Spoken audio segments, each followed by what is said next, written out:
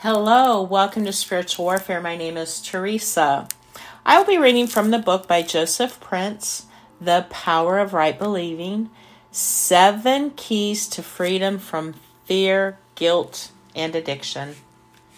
Replace negative thoughts with God's thoughts. Remember what I shared earlier about how it takes a thought to heal a thought? Unlike the world, which teaches you to empty your mind to achieve peace, God's way is to fill your mind with fresh, powerful, and redeeming thoughts.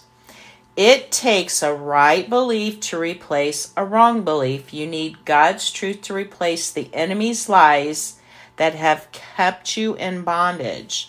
The Apostle Paul tells us, fix your thoughts on what is true and honorable and right and pure and lovely and admirable. Think about things that are excellent and worthy of praise. So it's not just trying to blot out bad thoughts with your willpower. It takes a thought to replace a thought. It takes a right belief to replace a wrong belief. You need God's truth to replace the enemy's lies that have kept you in bondage. My friend, if a wrong, a bad, or negative thought is lodged in your mind today and you can't seem to shake it, stop trying.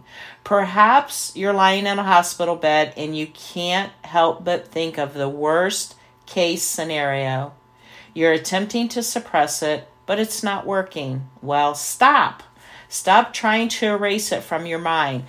That's not going to work. What you need to do is replace that destructive thought with a thought that's from God. That's the only way to deal with a wrong thought and begin the healing process. Start to meditate on truths like, surely Jesus has borne my sickness and carried my pains. The chastisement for my wholeness fell upon him, and his stripes I am healed, and by his stripes I am healed. With long life, he will satisfy me. Play mental movies of yourself getting well, being discharged from the hospital, having fun with your kids, or going on a nice holiday.